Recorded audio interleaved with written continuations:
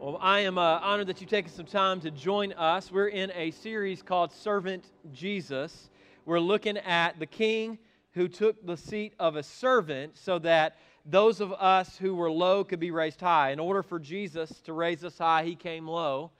And we're celebrating and trying to prioritize a life of servitude to Jesus. Now, I'm running a risk here. And the risk is that the majority of you, more than likely, are not very interested in the subject of being more servant-minded. Most of us woke up today thinking about how we look, how we feel, what we want to do, where we want to go, how we want to spend our day.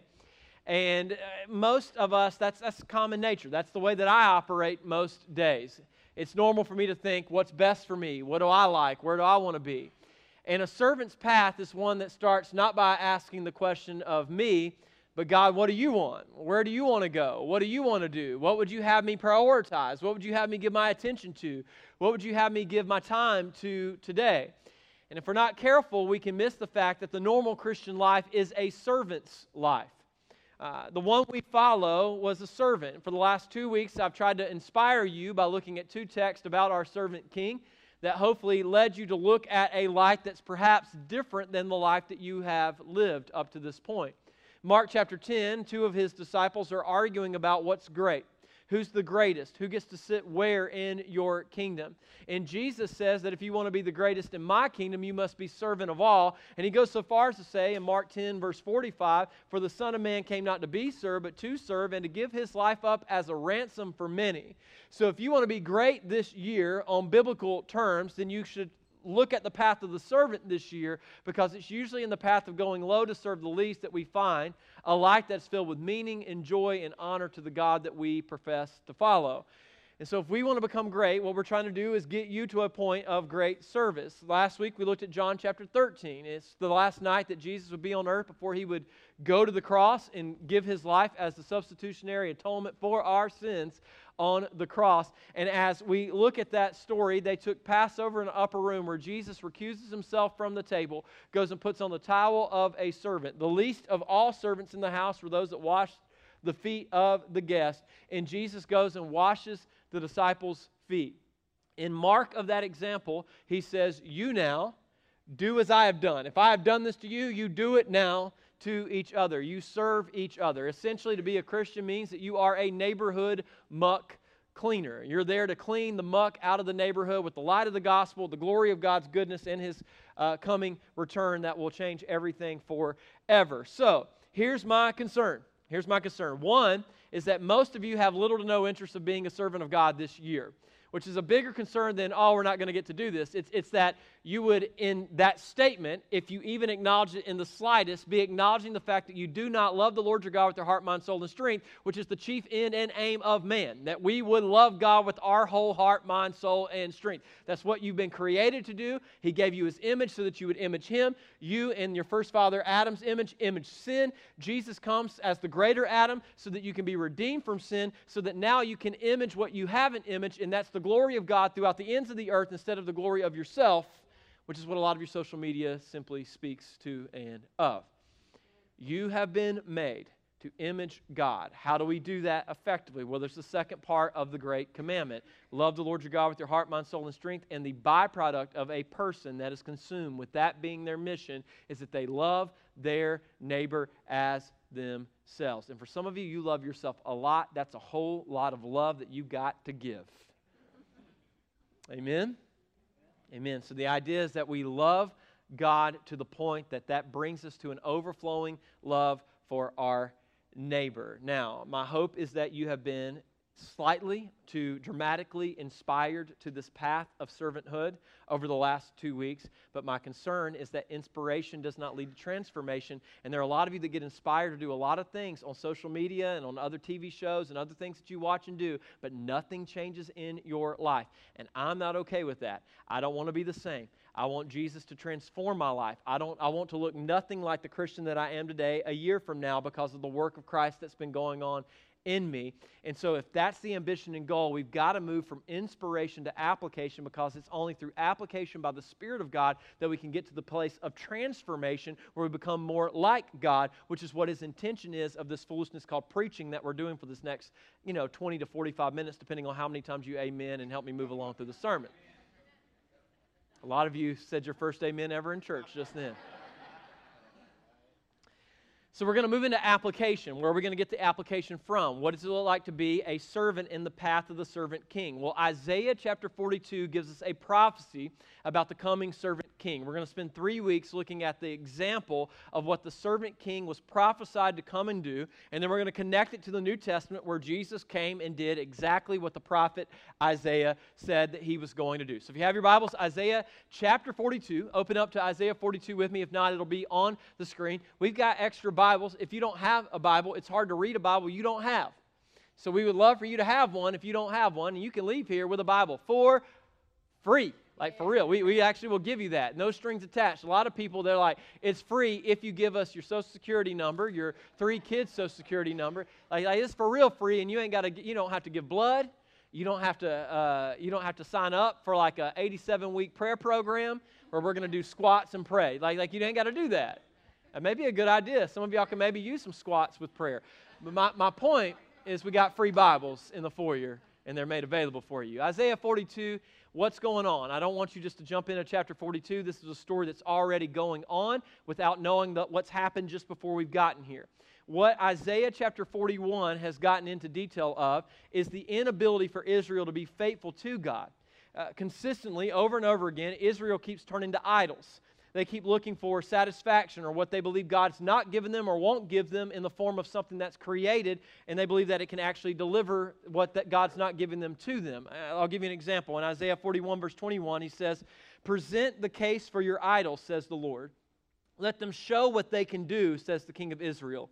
Let them try to tell us what happened long ago so that we may consider the evidence, or let them tell us of what the future holds so that we can know what's going to happen. Yes, tell us what will occur in the days ahead. Then we will know that you are gods, little g. In fact, do anything, good or bad. Do something that will amaze and frighten us. But no, you are less than nothing. You can do nothing at all. Those who choose you pollute themselves."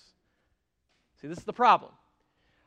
Romans would go so far as to say that all of creation has looked at what has been created, and instead of worshiping the Creator with it, they took it and made it a god, and they worshiped it. Or better yet, they used it to build their platform to worship themselves, which is what many of us are after. We're more into likes and follows than service of a platform that actually seats on it the King of Kings and the Lord of Lords. So we're building our own platform in our own life. But the problem is your idols can't deliver you. They can't save you. They can't help you. They can't fulfill you. They can't give you peace. They can't give you love. They can't give you an identity that's built on a rock. There's only one rock. His name is Jesus. And you can't find apart from Jesus what only Jesus can give you. You will continue to be Mick, last name Jagger, finding no satisfaction in any platitude or achievement that you can achieve in the world if you do not have relationship with Jesus Christ. It is only in relationship with Christ that you and I can find what Christ can only give, and that is deliverance, that is power, that is strength, that is purpose. And so the problem is Israel was created to be a people set apart. Israel was created to serve God so that through their service of God, God would work through them and bless them so that they would be a blessing to the nations. But they have consistently not served God, instead served an idol. Maybe you can relate more than you want to say amen to. Isaiah 42 picks up, though, with God saying there's someone greater coming. There's someone different from you that's going to come into the story, and it's good news that he's coming into the story because we've gotten a good sample size on what you can do apart from the greater servant that you need. And so Isaiah 42 verse 1 says this, "Look at my servants." I would submit to you that all of the Christian life, that the gospel begins with us getting our eyes off of the world and off of ourselves and onto Christ. And the invitation is you've looked at idols, you've looked at yourselves, you've looked at your life, you've looked at the problems of the world, and you've tried to reason for how you can make them better. But the beginning of the solutions you're looking for may be in a different spot. Maybe the problem you're having in your life, essentially what Isaiah is saying, is that you are looking at the wrong thing. You're looking at your dream instead of looking at your God. You're looking at your goals instead of looking at your God. You're looking at your habits and your past instead of looking at your God. You're looking into a future that's not filled with God because you're not looking at God in your present. So look at God. This is the invitation. Look. Now, I understand that you've been taught that it's not polite to stare. And this is one of the most common practices that I was taught at a young age. We would go places. Usually it was at Walmart. There would be weird people at that Walmart, and my mom would have me in the buggy, and I would stare. I never will forget, there was a night that we were at one of those Japanese steakhouses on Jekyll Island. Anybody ever been to Jekyll Island? It's hotter than hell on Jekyll Island in July, which is why it was such a good deal for us to go there. So my parents booked the vacation, and we were going to go out to a fancy dinner. We didn't do fancy dinners back then. We would get to eat out like once every week or two, and it was usually at El Jalisco, and everybody got Speedy Gonzalez's, and they used to be $3.95 with a sweet tea. Can I get an amen? Anybody remember $3.95 Speedy? Not $5.95 Speedy, $3.95 Speedy with the tea. It was free. That's how we would go out to eat. And so we were at this fancy restaurant, and there was this guy, and he was not having a good year, a good life, a good decade. Something wasn't right. He was probably a Cowboys fan. That was for my friend. My point, trying to reel it back in. My point was he is about 6 beers deep before we even got to the salads with the ginger on top. And so my sister, who was really young at the time, who's been raised in a Christian household that's been taught we don't get to the point of drunkenness, we don't do any of that, is staring at this man uncomfortably, and because you're kind of around the table. So my mom's like, Lindsay, stop staring. And so Lindsay says out loud, is he trying to get drunk? To which my father wanted to crawl under the table. And what's amazing is out of her mouth came the words from the waiter came by the next time, do you want another beer? And he said, yeah, give me an Old Duels, which if you don't know, that's the non-alcoholic kind, because he felt conviction from the 5-year-old that was staring. Here's my point. My point is that it's not appropriate to stare in public, but it is absolutely biblical to stare at God. In fact, it is impossible to be Christian without us looking to God, staring at God, moment by moment and minute by minute. In fact, the book of Hebrews calls us to that. Hebrews chapter 12, verse 2 says this. Hebrews 12:2 says, we do this by keeping our eyes on Jesus, the champion who initiates and perfects our faith. Because of the joy awaiting him, he endured the cross. What do we need to see when we look at Jesus? We need to see how to suffer. What do we see when we see Jesus? A suffering servant who was suffering not because he was wrong, but because he was righteous, because he was doing what God the Father had sent him on this earth to do. He endured the cross, disregarding its shame. Now he is seated in the place of honor beside God's throne. So what's the invitation? The invitation is that you and I would look at Jesus. Let me be clear. When it comes to Jesus, it is okay to stare. It's good to stare. It's needed to stare. Stare at his cross, because when you stare at his cross, you realize it's paid. Stare at his tomb, because when you see it, it reminds you that it's empty and you're forgiven. Stare at his words, because in them you will find life. Stare at his life, because in his life you find what the Christian life looks like. Stare at Jesus. This is an interesting concept. What the nation of Israel was doing is they were trying to fix their problems instead of staring at God. And what God's solution, his prescription for them was in the beginning was not to fix it, but to look. And some of you are so busy fixing your life, so busy fixing your marriage, so busy fixing everything that's broke or everything that's inconvenient or everything that's not the way that you want it to be, that you have lost sight of the call to just stop and look.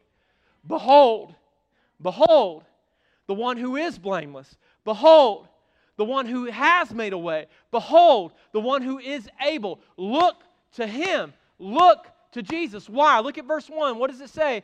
Look at my servant, whom I strengthen. He is my chosen one who pleases me. Look, because when you look to Jesus, you find the one who has strength. And a byproduct of looking at what is strong is you endure with strength in what you have been overcome by before you look there. Look at him. Look at him. Why? Because he is chosen. And whenever you're in Christ, you're reminded of the unconditional love that God has for you. And when your eyes are fixed on him, you no longer are grading yourself on your performance, but you're now receiving the grace of his achieved work on the cross. And now you know that it's not on the basis of what you do or what you don't do that makes you love, but it's on the basis of the fact that you are in Christ Jesus, that he has chosen to love you unconditionally. You are loved. Look to him because you're loved. Don't look to another man or another woman or another relationship for love. Look to him. Until you know you're loved by Him, you've got no business bringing other jacked up people into your jacked up story.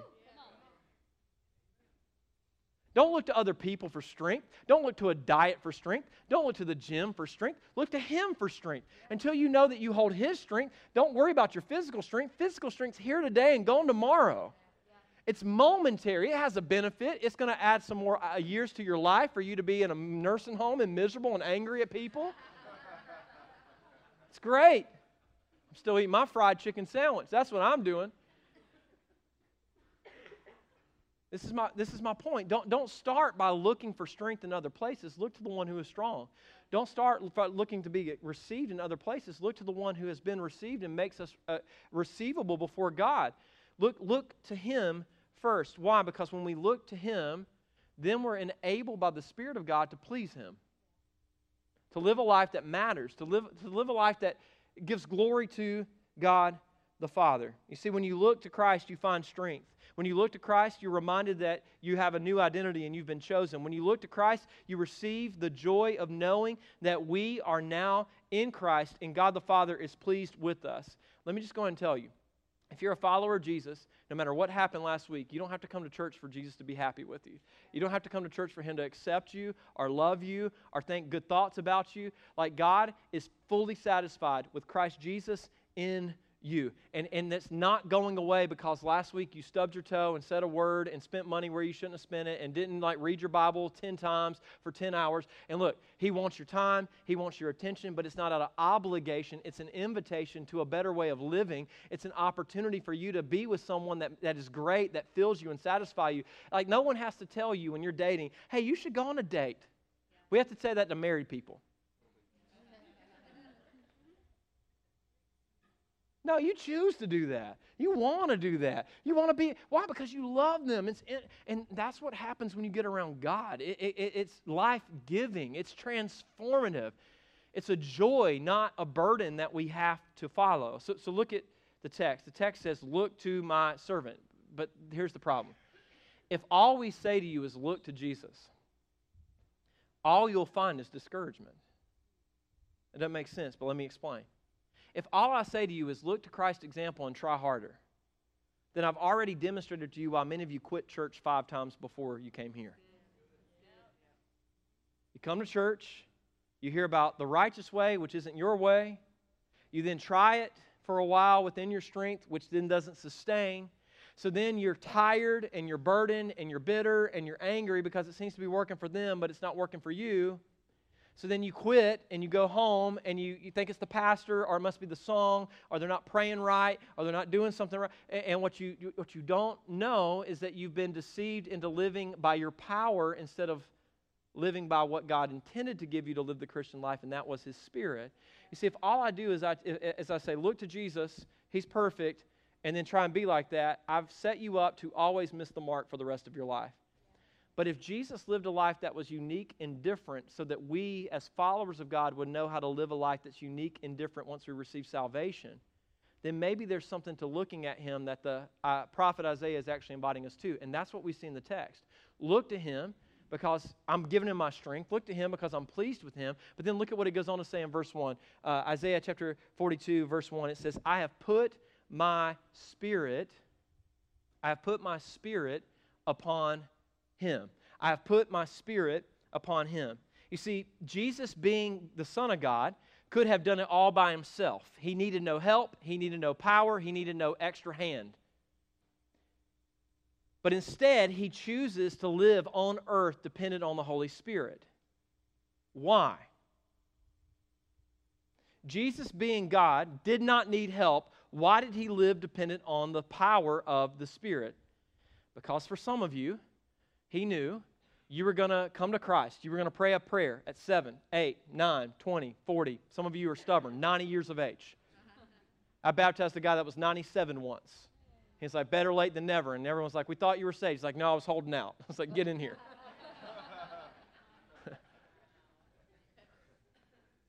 This is my point. God, in His knowledge, knew that you were going to get saved and then you were going to have a life to live that you had no ability to live. And so you were going to need someone you could look to who could show you what the normal Christian life would look like. And what we find when we look to Jesus is we find one who was led by the Spirit in every step of the life that he lived. Let me be clear. He was always the Son of God. He never achieved the identity of the Son of God while he was on earth. He was the Son of God that came to earth. That's why we read all the way back in the book of Genesis where it says, let us make them, male and female. Let us make them in our image. Jesus was the plan from the beginning and was there in the beginning before we even knew a beginning was coming. So the entire time, Jesus was with the Father and the Spirit, and they were at work together on earth creating. Jesus steps into time and into history and into humanity's story that had turned down the path of sin and away from the path of righteousness and holiness and godliness, and he walks in our path. But he walks in our path in the flesh, filled with the Spirit, so that when we became saved later in life, we would know what the Christian life would look like by the Spirit. Now, I understand that for a lot of you, this is a foreign concept. You've not heard much about this because you went to a Baptist church, and the only time anyone talked about the Spirit is because a woman got a little loose in the hips, and all of a sudden you're like, oh, the Lord's moving. And then the only other construct you have for the work of the Holy Spirit is late-night Christian TV with a woman with pink-dyed hair on that TV promising that the Spirit's told her that if you sow seed into her ministry, that you're going to get some unique, weird voodoo blessing in your life that's going to make everything that's broke fixed in your life, and you bought into it. And so in your mind, the only thing the Spirit does is apparently make a Baptist woman's hips swivel, a woman's hair get dyed pink, and then her need money that you have to send so that you can get a blessing. And then maybe from time to time someone runs around the auditorium and yells, get the devil out. Not that that's happened here ever. My point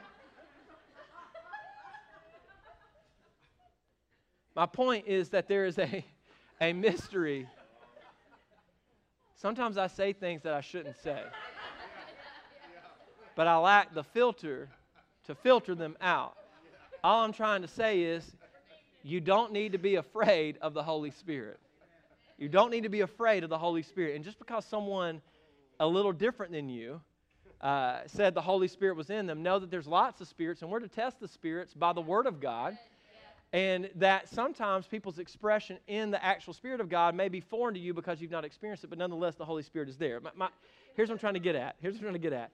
If you want to be a servant like Christ, you need to know that Christ-like service requires Spirit-filled dependence. If you're going this year to be a greater servant for the kingdom of God, it will require dependency on the Spirit of God. You cannot do the work of God without the Spirit of God. And the way that we create religion, the way that we create frustration, the way that we create boxes and compartmentalization in our life is by trying to do the work of God without the power of God, which then builds up walls in which God doesn't work in different areas of our life. Now let me point this out to you in the New Testament. The Spirit of God will be upon my servant. That will empower him to the service that he does. Where do we see this happen? Well, if you go forward to the book of Matthew, in Matthew chapter 3, there's this little event where Jesus has a baptism. His baptism was probably a little bit different from yours. He walks up to a guy named John, his cousin, who was the baptizer, who was preparing the way for Jesus. He said he's not worthy to untie the sandal on his shoes to even wash his feet. And Jesus shows up where he's baptizing, and this happens. Then Jesus went from Galilee to the Jordan River to be baptized by John, but John tried to talk him out of it. I am the one who needs to be baptized by you, he said. So why are you coming to me? Just quick free thing here. A couple times in the New Testament, Peter and John seem to be the ones that do it. They try to talk Jesus out of something that he's decided he's going to do. They think that in their mind they've got some counsel that Jesus doesn't see. They don't understand why God would do things the way that he's going to do them. Maybe you can relate. Some of you are like, God, I'll do anything you want me to do. And then God clearly gives you what he wants you to do, and you're like, but that. I'll do anything but that. I'll go anywhere but to them. It's just not those people and not that place and not that person and not that group. But I'll do anything, God, but that. And usually, I've actually had people come to my office and they're like, I'm in that but that stage. Like, I know God kind of, and they usually try and guys like, I'm just not sure if God would really want me to lay down my life and sacrifice in some way so that we could benefit our neighbor in that way. And it sounds pretty biblical to me. It sounds like God may want you to do it. And they'll be like, I'll do anything but that. I'm just not going to forgive them because it's just messy. And I'm like, that sounds like that's what God wants you to do. And then you get mad when you don't do what God asks you to do, and then you're the same a decade later. And nothing's changing, and nothing's growing because God's still waiting on you in that moment where you wouldn't do it. Some of you, that's all you needed to hear. Just go and do that, okay? Like, you've been arguing and debating it. You got prayer teams and councils around it. You done thrown out fleeces. You've been asking for, God, if you really want this to happen, let a deer around that turn be there. And like you saw a deer, and like you're like, still, maybe not that. So you, I'm not saying that's how you should be doing it. I'm just saying you've got a lot of clarity that you should be doing that and you still aren't doing it. So maybe you should bring your that back to where you're starting with God. Anyway, too close for some of y'all. Also note this. Obedience doesn't always make sense on the front end. Most of the time, Christian obedience requires faith because it doesn't make sense. Many of us are living in a state of life, and this concerns me, that says to God, why now?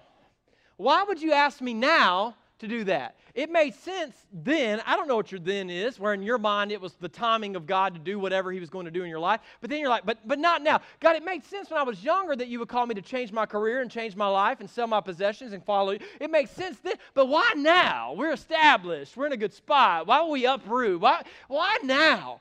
It makes sense that you would have asked me when I was in that spiritual state, but now I'm broken and keenly aware of my weaknesses. Why now would you ask me to do something so great when I'm so weak? This is the way God works. You see, He's always on time. I dated a girl in a singing group called Joyful Sound. I like to call them Joyful Noise, and they toured all over every Southern Baptist church, Beaver Dam Baptist, Back Creek Baptist, Sugar Tip Baptist Church on the creek. Everywhere you can imagine, I went and heard the same get up from them because I like that girl a lot. I married her. And they would sing this song. They would all, and I loved it because they get a little Pentecostal, and they'd be, He's an on-time God. Yes, He is. And they start looking at each other, and they come into harmony. He's an on-time God. Yes, He is. And they start swaying. He may not come when you want Him, but He'll be there. They didn't do that. They didn't do that. But my point is that the purpose of God and being obedient to God is always on time. I'm wrong. They kick you out of North Greenville if you did that. You're not allowed to dance if you go there, I don't think. They allow dancing now. They've progressed. They watch Footloose and Kevin Bacon. They've been Kevin Bacon. Where are we at? Let's get back to the Bible. The obedience doesn't make sense on the front end, but Jesus said it should be done, for we must carry out all that God requires. There's a prophecy in the Old Testament that spoke of this. So John agreed to baptize him. Look at what happens after his baptism. As Jesus came up out of the water, the heavens were open, and he saw the Spirit of God descending like a dove and settling on him. Now, this is unique in the Scripture. If you go back in the Old Testament, when Saul became king, we're told the Spirit of God was put on Saul. But Saul was a disobedient king, so the Spirit left Saul, and a tormenting spirit came on Saul. So where did the Holy Spirit go? Well, the Holy Spirit wasn't on everyone. Not everyone could be in the presence of God or enjoy the glory of God. In fact, there were holy places that you could go and be near God's glory, but you couldn't get close. You couldn't inhabit the holiness of God or the Holy Spirit of God at work in you. So His Shekinah, His glory, was around the Ark of the Covenant within the inner room. And once a year, a priest that had gone through a massive cleaning ritual could go in and pour out a sacrifice that was on that Ark of the Covenant that reminded them of the commitment that God had made to them, but no one else got to go in. Moses would go in, and in terror, as he would go into the tent of meeting with God, people would stand at the door of their tents, but no one would go in, and Moses would come out, and sometimes the presence of God would change his complexion to such an extent that it would terrify everybody that was out in the camp. So not everyone had access to the Holy Spirit. That's a assumed privilege that most of you have forgotten is a high privilege that came at a high cost from the very blood of Jesus so that you could have it. So you got to know that the Spirit of God was put on people and pulled off people. So it was on Saul, then it was pulled off Saul, and it was put on David, who was a runt king, who was the least of his sons of his father's house, Jesse, and he would go and serve Saul and play the harp, and the Spirit of God would work through that and give peace to Saul's spirit, which was in torment. And so we see this coming and going, but this is the first time in the Scripture where the Spirit comes and stays. Why? Because Jesus is about to live and walk out the perfect walking out of the Christian life, and He's going to do it by the power of the Spirit. His identity as the Son is the same, but He's dependent on the Spirit in every act and in every miracle and in every step He took. Why? Because He's going to send the Spirit later in John 17 to you and call you now to walk by the Spirit. And this is so good. This is such a gift that He's given you. So the Spirit comes and descends on him like a dove, and a voice from heaven said, "This is my dearly beloved Son, who brings me great joy." Okay. Didn't happen at my baptism, may have happened at yours. That'd be weird. But my point is, there had not been a single stir in Nazareth. There had not been a single, I turned towards Jesus until this point. In fact, J. Oswald Sanders says, until the Spirit descended on him at his baptism, he created no stir in Nazareth. But when the Spirit was on him, then world-shaking events began to happen. J. Oswald Sanders, in his book on spiritual discipleship, said that. It's a great book. You should check it out sometime. He was led by the Spirit. That's what we read in the next chapter. If you go from Matthew 3 to Matthew 4, verse 1, it says, then Jesus was led into the wilderness to be tempted there by the devil. How do you overcome temptation? Here's the prescription of the Bible. By the Spirit. Yeah. The Spirit gives you a way out. The flesh tells you there's no way out. The flesh says you've got to finish this, you've got to do this, you're too deep in to get out now. The Spirit says, no, there's always a way out. Yeah. This is what we have. Jesus lived a Spirit-filled life. He goes so far in John 12 to say that His words are not His words, that He's speaking the Father's words. And how is He doing it? By the Spirit. See, many of us look to the life of Jesus and we're like, oh, that's an example of something we need to be close to. But the idea is that the Spirit will fill us so that we could represent Jesus. And He went so far as to say even greater things than these will be the things that you do with Christ in you. Colossians says Christ in you is the hope of glory. So He's put His Spirit within you. Here's why I keep drilling this point home. Jesus was on earth to redeem humanity. Therefore, while on earth, He set aside His ability, not His identity, but His ability, so that He could live by the Holy Spirit. This is the greatest grace on the other side of salvation that many of you do not know. Jesus has died for you, but He has also sent the Holy Spirit to empower you. You see, many of you know the grace of Calvary, where Jesus died for us, but many do not know the grace of Pentecost, where He empowered us. I heard a guy say that it's like in Ephesians, they talk about the armor of God, that we're to put on the full armor of God, and that most American Christians are only wearing the helmet of salvation, and they're streaking. Just running around, saved! What do you do with that? Not what you do, okay? That's what we do. We don't do what you do. It doesn't work. This is why we're to boast in our weaknesses. Why? Because His power is perfected in our weaknesses. It's this beauty of this glory that we have, that Jesus has not only saved us, but He's empowered us to live the Christian life that we couldn't live. You know, this is perhaps why many of us give up and quit.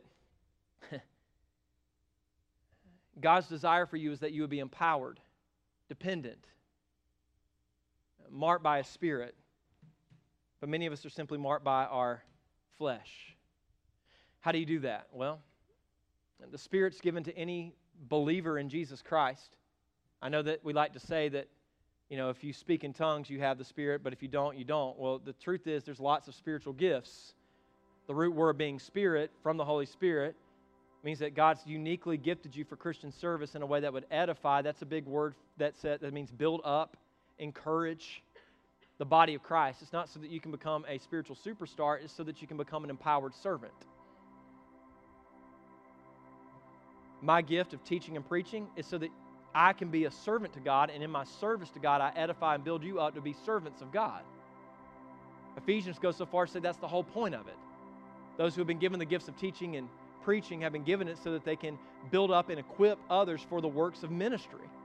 All of this is about service, but that service is impossible without the Spirit. And if you're a follower of Jesus, you've received the Spirit. Now, how do you stay activated in Spirit-filled living? This is a constant struggle throughout the Bible. You're not to live by the flesh, but you're to live by the... And there's a way that we can test our lives right now. Galatians goes so far as to lay out the fruit of the flesh and the fruit of the Spirit. If it's in the Spirit, it's love, joy, peace, patience, kindness, mercy, and self-control. I may have left one out. That was from the dome. But if it's in the flesh, what do we find? Anger, malice, dissension, division. It's pretty obvious, right? Like if you're constantly being consumed in battles of anger, you're probably living in the flesh.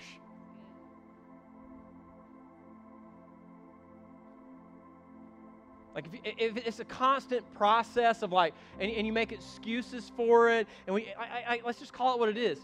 You're in the flesh. What's the prescription? Luke 9:23. If anyone will come after me, he must deny himself daily, take up his cross, and follow me. The problem is that you're off the cross. And your life, now in Christ, starts with you getting on the cross. Your flesh, your abilities are of no help to the things of God, to the purpose of God, to the work of God. So, what's this call? Take up your cross. Why? Because when you die to yourself, the Spirit of God has full reign to come in and lead and empower you to do what you cannot do.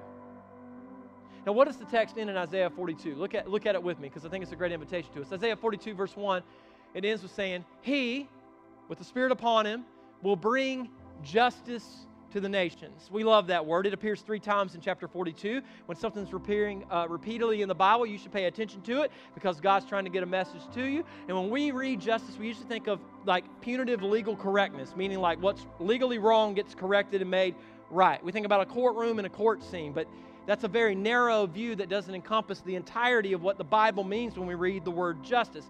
You see, justice also within its definition biblically means that there is a longing inside of all of us for a world that we have yet to realize, a longing for a world where things are right and not wrong. You see, in all of human history, we've never created a society, no matter how good the government is, no matter how wealthy the country is, where everyone can look around and go, yeah, this is good. At times in your life, you've been able to look around and say, yeah, this is right. This is as it should be. But you need to know that there's a neighbor near you that's looking at the world going, man, this is so broke. It's not as it should be. And before long, you'll probably have the shoe on your foot that they're wearing on their foot, which is seeing the injustices and the brokenness and the inability for this world to consistently remain good. Now, the Bible has a reason for why that has happened, and it's got a big biblical word that's tied to it. In Genesis 1, 2, and 3, we're told that God created and it was good. Good. And He created you and it was what? Very good. Don't you take the very off your good. Right? The word that's in Hebrew for that is the word shalom. It's life as it should be. It's what's on your spirit and soul, even though you may not know God. You want life to be as it should be. You want there to be lasting peace, not a fight for peace. You want there to be lasting love, not a transactional love. You want there to be the ability for everyone to have enough and for there not to be hunger and starvation and death that comes early. You want life as it should be, right? Amen? And this causes questions and peril with God, because how can you be good, God, and life be as it is right now? What you need to know is up until Genesis 3, everything is perfectly aligned under the lordship and leadership of the Father. But in Genesis 3, Adam and Eve step outside of the lordship and leadership of the Father into sin. As a result, what we have is a misaligned world. It's not shalom, it's broken shalom. Life isn't as it should be, it's operating against the way that it should be. And what you need to know about my God is He's not okay with that. And what He is saying, and He's speaking of justice, is that He has come to establish His reign and rule to bring everything back into alignment as it should be. The shalom that's lost will not be shalom that's lost forever. It will be restored. How is it going to ultimately be restored? At His second coming. When He comes back, He will make right what is wrong. There'll be a new heaven and a new earth, and it'll be perfectly aligned under the lordship and leadership of God, and we will enjoy Him forever. That's what He is doing. What does that give us hope for? How does it give us hope for today? Well, let me just be clear. The blood's already been spilled, the way's already been made, and through Jesus, while we can't speak for everyone else's house on the block, you can speak for your house, and you can allow your life to now come under alignment to the leadership and lordship of Jesus, so that you can be filled with the Spirit and put on mission for His glory and His name and His renown. And God's desire on this side of eternity is that you would not be misaligned in broken shalom, but that you would experience on this side of glory a unique shalom that speaks to the greater one that's to come, where you enjoy God day by day, giving thanksgiving in your heart, giving praise and glory to Him. It's like I'm speaking something out of the Psalms. Day by day, breaking bread. Oh, that's Acts in the early church. Breaking bread and giving thanks for the glory of God. What's happening? The shalom of God is coming over the people of God as they align under His lordship and leadership and are empowered by His Spirit. What begins to happen in the early Acts church? Miracles begin to take place. Revival begins to break out. Missionaries get sent. Lives get changed. I want you to be a part of that story. But it comes with you accepting your role as a servant of His kingdom. And the only way that you can serve is by being empowered by His Spirit as a part of His kingdom people. So, Our prayer team's going to come up. If you need prayer, we'd love to pray with you about what it means to be a follower of God, but I'd love for you to come and resurrender. Where you've kept parts of your life from God's lordship and leadership in your life, where you've compartmentalized a faith, where you've excused a sin instead of bringing it before God, I would love to invite you to resurrender. Asking God to come in and through His Spirit deliver you from what's been done, deliver you from what's been said, deliver you from your mistakes, your faults, and your flaws, deliver you and empower you to walk in a new way as His people with Him being your God. Prayer team, you come. Let's stand to our feet and you respond as the Lord leads. In Jesus' name, amen. Amen.